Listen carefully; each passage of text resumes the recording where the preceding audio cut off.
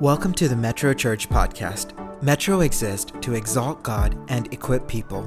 Here at Metro, we long to become a community that celebrates the presence of God, communicates the Word of God, demonstrates the love of God, and educates the people of God. Everything we do revolves around this core mission and vision.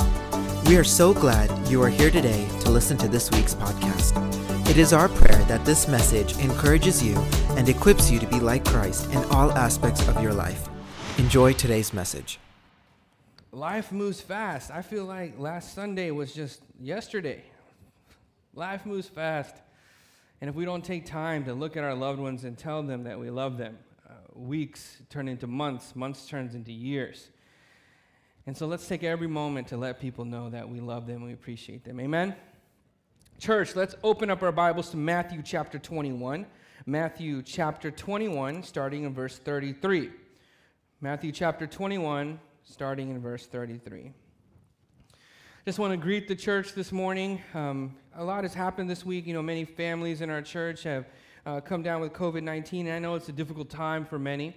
Let's continue to pray for families in our church and uphold them in prayer, and to trust the Lord in this season. Let's not let fear dictate our life, but let faith dictate it. Also, we know that Dr. Stephen's mother passed away this week. One of the things that I most remember about her is I remember her speaking at this church, and I remember looking at Bettina saying, I want to be like her when I grow up, small in stature, but mighty in the Spirit of God. She leaves a legacy for each of us, and our hearts grieve with Dr. Stephen and Sister Blessy and the family. And we pray that her legacy will continue in those in our church. Church, I don't know if you also know, this past Friday we had Metro students. I know many of you are bringing your children here. The church is slowly, more and more young people are coming from, not just in our church, but in the city. We're seeing a dynamic move of God on Friday nights, and we pray that you will continue to invest into that. Continue to encourage Pastor Ruben and those on his team to see that a revival would break through, not just in our generation, but in the generation after us. Amen. Amen, church. Matthew chapter 21. Church, we are in a new series called The Parables. The subtitle of that series is He Who Has Ears, Let Him Hear. Parables are an interesting tool used by Jesus to teach. Oftentimes, Jesus used agricultural themes. He would use planting and seeds to explain the kingdom of God. And he was never really talking about planting. He was talking about the kingdom of God. And so I want to show you a quick picture of my backyard right now. My mother-in-law has been trying to teach me and my wife how to take care of plants. And we have decided to invest in a bunch of plants, and we're not sure if they're going to make it because, unlike many of you, I do not have a green thumb. My mom can make anything grow. My mother-in-law can make anything grow. They send me photos every day of the paprika and kovica and all the other kind of Indian vegetables I cannot pronounce, and they'll send me photos of it. And so we right here, we don't have anything that bears any kind of fruit, just flowers, and those also die. And one of the things I want to show you this next photo is we bought a hydrangea plant, this one. So if you notice, when it arrived at our house, it was nice. And then if you look on your right side, look what happened to it after just a day or two under my care. It wilted. I remember going outside wondering, what is wrong with this plant? Why does it look like this? And my mom was like, you are the problem. And so I realized, what am I supposed to do? You're supposed to water the plant. You're supposed to take care of the plant. So, the next few days I started watering it, and I was really surprised how much water makes a difference for a plant. You can see that it's actually starting to grow just in one day. It's not an easy thing to do. And both my moms tell you it's a step-by-step process. It's very easy. Just follow the process. But at the same time, they say it's a mystery. We don't know how these things grow. And I'm like, well, why does yours have flowers and mine doesn't? It's the favor of God, Monet. It's the favor of God. It's a process, but it's also a mystery. In the same way, when Jesus spoke from the parables, the simplicity of the story is that it is a process to come into the kingdom of God. But as you continue to understand the parable, you realize what a divine mystery and favor it is. Let's read one of the more stranger parables of Jesus in Matthew chapter 21, starting in verse 33. Listen to another parable. There was a landowner who planted a vineyard. He put a wall around it. He dug a wine press in it, and then he built a watchtower. He rented the vineyard to some farmers, and then he moved to another place. When the harvest time approached, he sent his servants to the tenants to collect his fruit. Verse 35, the tenants seized his servants. They beat one, killed one, and stoned a third. Then he sent other servants to them, more than the first, and the tenants treated those servants the same way. Last of all, he sent his son to them. They will respect my son, he said. Verse 38, but when the tenants saw the son, they said to each other, this is the heir. Come, let's kill him and take his inheritance. So they took him and threw him out of the vineyard and killed him. Therefore, Jesus says, when the owner of the vineyard comes, what will he do to those tenants? Verse 41, and they replied, they will bring those wretches to a wretched end, they replied, and he will rent that vineyard to other tenants who will give him his share of the crop at that harvest time. It's a very interesting parable about a vineyard, the kingdom of God, some tenants. I want to illustrate two things about the kingdom of God and the vineyard of God from this text. I want to show you how much God cares about his kingdom, how much God cares about his plants, his vineyard. The first thing is this text is showing God what great lengths, what can he do? What more should he do for his vineyard? And we'll see that in a second. And the second thing is not what only will he do, but who will he send to take care of his vineyard? What will God do for his vineyard, and who will he send to take care of his vineyard? The main point for this morning, church, is this. We hear, but we do not understand. We see, but we don't truly perceive. If that is the case, which kingdom are we really in? Which kingdom are we really in? Can we take a moment as we enter this text to evaluate God? Holy Spirit, I come before you. I ask that you would evaluate me this morning. Which kingdom am I really in? We are living in a world amidst pandemic, racial strife, political and legislative turmoil, frayed foreign affairs. It is a whirlwind of dilemma where we see the kingdoms of this world warring against each other. But there's a call to another kingdom right here and right now. Do we see it? Do we hear it? Do we want to join it? Amen? First, what more should I do for my vineyard?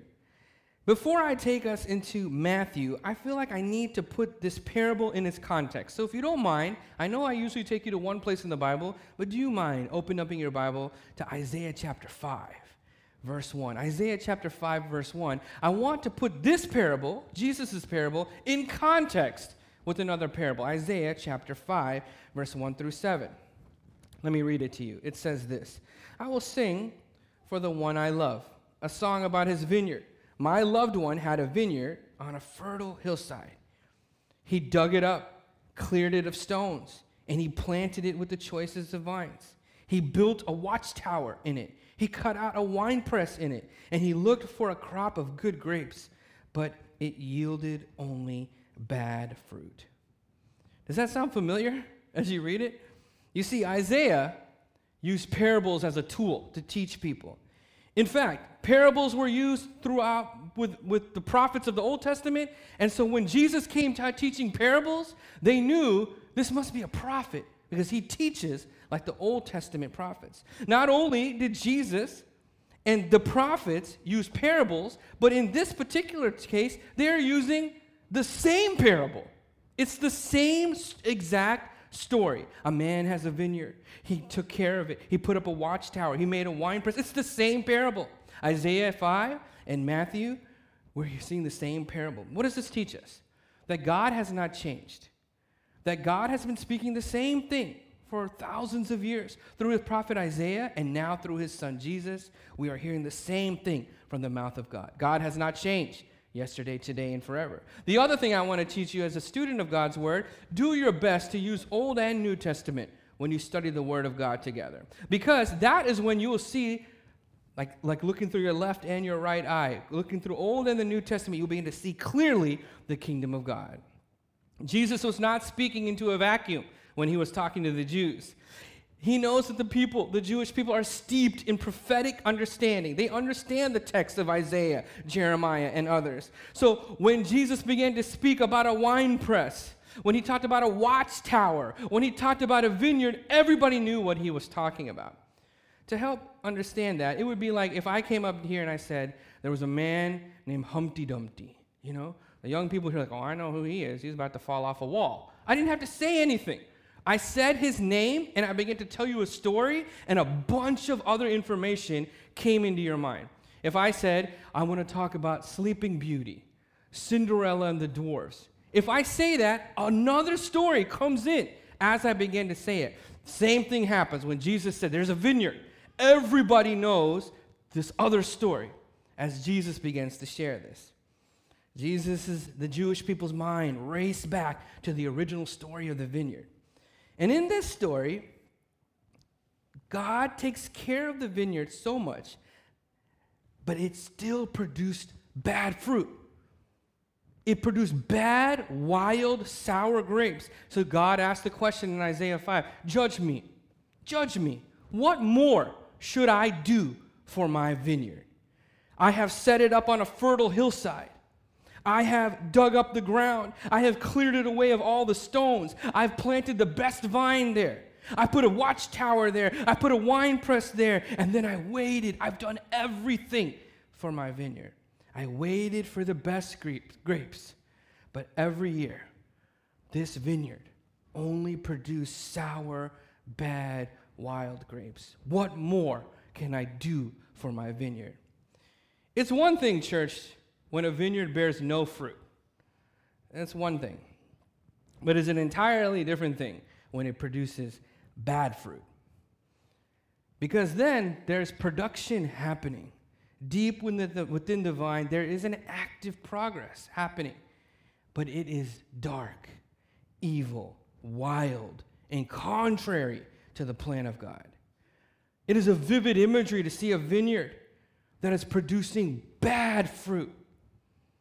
This is about the people of God. In this text, in Isaiah, it's about the Jews. It's about the Israelites, pre-exile. But Jesus takes this same story and he preaches it again to the people. And they hear it and they're asking, wow, is this the story about the bad fruit? Why is he talking about that? In that moment, as you listen to the parable, if you have ears, you will ask the question, who is bearing bad fruit? Who's bearing bad fruit? A good vine cannot bear bad fruit. Only a bad vine, a bad tree can bear bad fruit. As the parable begins to reveal its mystery into the heart of the listener, I'm asking, is it revealing it to you today? Will you take a moment to evaluate the fruit of your life? It's one thing if you're producing no fruit, but are you producing wild grapes, wild fruit in your life? Can you see that the vineyard, that God has done everything for the vineyard to take care of it, but it's still producing the wrong thing? What more can God do in our life? What more can he clear away? What more stones can he take away? What more protection can he bring? What more watchtowers? What more wine press? What more abundance can he bring in our life? And we still produce bad fruit in our life. Look at all that God has done and evaluate the fruit in our life. There was this young college physics student, and this was true even in my days at the University of Texas. Sometimes our physics professors would ask us to teach class. And this is the story of another young man. It was his turn to teach the physics class, and it was his turn to teach on the law of the pendulum. So the student comes forward and takes about 20 minutes to carefully teach the physical principle of a swinging pendulum. And if you know what the law of the pendulum is, it's basically this. A pendulum, in which is basically a ball that swings back and forth. Everyone know what a pendulum is? The law of the pendulum is a pendulum can never return back to a point higher than from when it was released. So if it was released here, when it returns, it will never go higher. It will always come lower than the last time it came back. Why? Because of friction, because of gravity. It slows down until finally it comes to rest in the middle. That's the law of the pendulum. So the young man comes forward, and on the blackboard, he ties a kid's toy, he puts a thumbtack, and he lifts it up, and he lets the toy go. It goes across the chalkboard, and it comes back. When it comes back, he marks it. It goes back, comes forward, and every time it comes back, he'll mark it. And every time the toy comes back, it comes lower and lower and lower. So the student looks at the class and says, how many of you believe in the law of the pendulum? Everyone raised their hands. Of course, it's a law of physics. You have to believe it. And he looks at the professor. What about you, sir? Do you believe in the law of the pendulum? And the professor said, of course. You've proved it. He's like, okay. And so the professor thought the lecture was over. But in reality, it was just beginning. The professor gets up and says, thank you, sir, for coming up. I would like for you to sit down in this chair. And he said, what's going on? Sit down. What he had not known is before the class, the young man had put a 250-pound ball and tied it to the ceiling and had a real-life pendulum ready for the class. So he tells the professor, I want you to come and sit over here. He brings the pendulum ball, and he brings it to his face. And he says, now, if the law of the pendulum works, if I release this, it should not come past the point of its release. It should go back and come forward and not hit you. So I'm going to put this right in front of your nose. Do you agree, professor? And the professor's like, hey, yes. If he was an Indian professor, he would, puts it right there. And he says, so, all right, I'm going to go ahead and let it go. This should work, everyone. No one worry. It's the law of the pendulum. We all believe in it, right? So he lets the pendulum go. The ball goes all the way to the classroom. It reaches its apex. And as it begins to return, you have never seen a man move that fast in your life. The professor jumped off the stage, fell on the floor, and the pendulum returned and went back and forth. And then the young man looks at the class. So does our professor really believe in the law of the pendulum? And everyone said no. Church, there is a difference between saying you believe in something with your mouth and even teaching other people to believe it. It's a totally different thing to actually live it out, put your full trust in it. Church, oftentimes when we say we are part of the kingdom of God, we tell everybody we are. We even teach it to other people. But when it comes our chance to fully trust in the laws of the kingdom of God, do we put our full weight and trust in it? What more can God do? When you jump off the stage like the professor, that is not a form of good fruit in life. That actually shows another kind of fruit, another thing that you're believing in. You'll teach it with your mouth. You'll say it with your mouth, but you totally don't believe it. God does not want to control you or me. God does not want to scare me and you. God doesn't even want to leave me and you. He wants to be with us. That's why he created a vineyard, so we'll be planted near him, taken care of by him. But we should produce good fruit when that happens in our life. Let's examine ourselves. Church, I know what I'm saying right now might be hard, and you're thinking, man, Pastor, we're going through hard times. Why you got to preach like this? C.S. Lewis says it best. God whispers in our pleasure. God speaks in our conscience. But God shouts in our pain. It is his megaphone to wake up a world. Oftentimes, church, our world and us, we go through pain. And it is our chance to truly hear God and truly tell the world where we put our faith. Here's the thing about grapes. You know if it's good after you press it, after it goes into the wine press and is crushed. That's how you know when it is good. Church, when we go through these difficult times in life and the fruit of our life is seen, these trials in our life crush us. And what comes out will prove what kingdom we are really in. So during these times of trial, church, can I call you to bear good fruit? What more can God do? Look at your life and see all the goodness that he has done in your life. Could you take a moment and just thank God for protecting you, for being a watchtower for you? Can you thank him for removing the stones in your life? Can you thank him for making everything fertile around you? Can you thank him for what he's done? And would you thank him with good fruit in your life? Amen, church? Second thing is this. What more can he do? But he also says, whom should I send? So now Jesus takes the Isaiah parable and brings it into Matthew. He says, okay, let me actually answer the question. God says in Isaiah, what more? You judge me. What more can I do? Then Jesus says, I'll tell you what more. There was a man with a vineyard, and everyone now knows the story. They're thinking it's the end of the story. Bad fruit, right? Jesus continues the story. The landowner wants to come back. He will not abandon his vineyard. The landowner will not abandon the vineyard. He is going to come back. He owns it still, and he wants to see how the harvest is this year. So he's going to send his servants to see what the harvest is like and under the care of these tenants. So his servants come to check the fruit during the time of the harvest. The renters of the property, they see the servants coming. And what does the text say they do? They beat one. They killed one. And they stoned another one. It is a wild thing to do when the owner of a place sends someone, and that's how you treat their servants.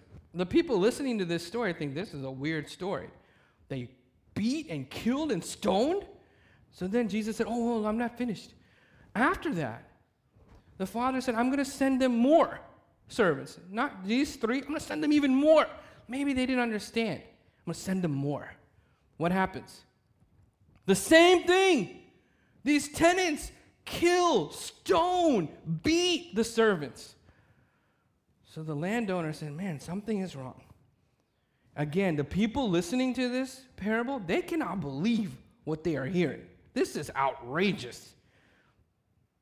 Then the landowner says, I'm going to send my son to them. What does the text say? They will respect my son. They will respect my son. That is what the landowner thinks. They will respect my son. I've done everything I can for them, but now I'm going to actually send them people. I'm going to send servants, and I'm going to send my son. Let's think about this vineyard. This entire vineyard was given to these tenants. They did nothing for it.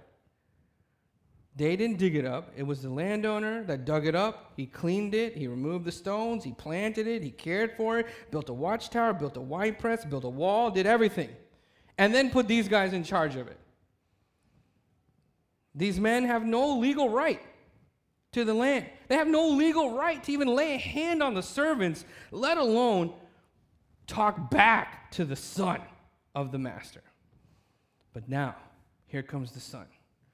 Instead of realizing their foolish behavior of what they did to the servants, what did they do?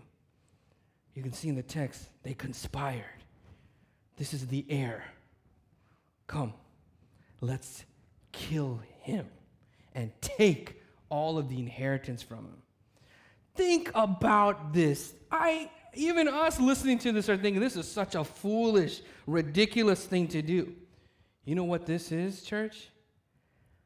Bad fruit. This is not no fruit. This is a production of evil deep inside of us. Now, I'm not going to say no fruit. I'm going to leave the vineyard. I'm going to actively create another kind of fruit. Foolish, broken, sinful thinking and behavior, producing evil, dark, wild grapes. Even no fruit would be better than this fruit. The listeners of this parable, the listeners of Jesus, they're hearing these people and they're saying, can these tenants not see what's happening? Can these tenants not understand what's happening? This is not their vineyard. This is not their vineyard. How could they do that to the servants? How could they do that to the master's son? This is so shocking. It is in that moment that the truth settles on many of them. And it may even be settling on you now. Wait, what is this story really about? It's not about a vineyard, is it? Everyone's looking around. What is this really about? Whose vineyard are we in? Who am I in this story? Can I hear? Can I see? If I am in this man's kingdom, then I must have been one of these killed, beaten, or stoned servants. If I'm in the kingdom, that's who I am in the story. I'm a servant, but that's not me. I have not been killed, beaten, or stoned. Therefore, I must not be in the kingdom, then that must mean I am one of these wicked tenants. I am one of these stewards. Is that me? The voice of Isaiah now is ringing with Jesus' voice. The Isaiah story and the Jesus story are mixing together, and they're hearing Isaiah say, always hearing, but never understanding. Always seeing, but never perceiving. If I'm the wicked servant, then who is this Jesus standing in front of me? Who is teaching me about the vineyard of the Lord? Don't tell me that this is the master's son. This is his son. Now the parable is opening up even more. First, the parable will reveal to you who you are. Then a parable will begin to reveal to you who his son is. And at that moment, they realize, I am the wicked tenant, and this is the master's son. God asks, what more can I do for my vineyard? I will send my own son into the vineyard, and they will respect my son. But church, the great truth is we live in a world, and even deep in our own heart, we would rather kill the son than surrender to the son. We would rather take credit for all the grapes in our life than saying that the grapes really belong to the master. Why do we fight for what's not really ours? Why do we kill and steal and speak against such a loving owner? You know, church, when we examine the plants in our Christie, I know I don't have a good one, but when we examine the plants in our Christie, when the plants are withered, when it's not producing, we know we need to go fix something. In the same way, God is looking down at his church. He's looking at many of us in our life. We are his vineyard. We are his Christie. And he's coming and he's examining us. Are we withered? Are we dying? Are we connected to the source of life? Are we producing fruit in our life, good fruit that he is asking? Many of the young people, they'll tell you, whenever their mom or dad gets a kariapala in the house, sometimes that kariapala gets more attention than the kids do, right? You give everything. You're giving. I've seen people feed eggs to their kariapala. They're covering it, pulling it inside the house, pulling it outside of the house, keeping it safe. Guarding it. Like, you have a kid too. No, the kariapala is my main son. That same love, but 100 times more, God has for me and you. He's telling you, what more do you want me to do for you? I will do whatever it takes to help you bear that fruit in your life. In fact, I will send my son into your vineyard, into the vineyard to care for you. Church, can we look at our life? I don't want you to be upset at me for talking about this, but it is actually in the season of hurt, in the season of trial, that you need to hear this message. Because it's when you can most clearly see the fruit in your life. You can ask God, Lord, make me bear good fruit in my life. Everything has been done for you. Will you be welcomed into the vineyard? Will you produce fruit? Church, can we just stand to our feet as we move into a time of worship? I'm going to ask you a series of questions, and then we're going to worship God. And after our time of worship, we're going to move into a time of communion. And communion will be another time for you to express your worship unto God. Church, can we just reflect on what kingdom we are in? Which kingdom are we really part of? What kind of fruit are we producing in our life? God has done everything he can to protect us and keep us safe and to see us flourish. Not more than that, he has also sent everyone that he can, servants of God, and even the very Son of God to us. What more can he do? So now, if you have ears, I pray that you would hear right now. That you have eyes, the eyes of your heart, the eyes of your life will be opened right now. And that you will surrender. You'll say, God, I'm not looking at anybody else. I'm evaluating my own life. Lord, forgive me if I've produced bad fruit. And Lord, make me produce good fruit in my life. So that when the world crushes me, when the world presses me, they will see the good fruit you have produced in my life. Lord, we surrender right now. Church, would you open your heart? Would you speak to God right now? Would you surrender your life to him? Would you say, God, you are the king. You are the owner of the vineyard. You are in charge. All the fruit of my life belongs to you. I surrender my life to you. I surrender my life to you. Would that be your posture as we worship God this morning? Amen. Thanks for listening to this week's podcast.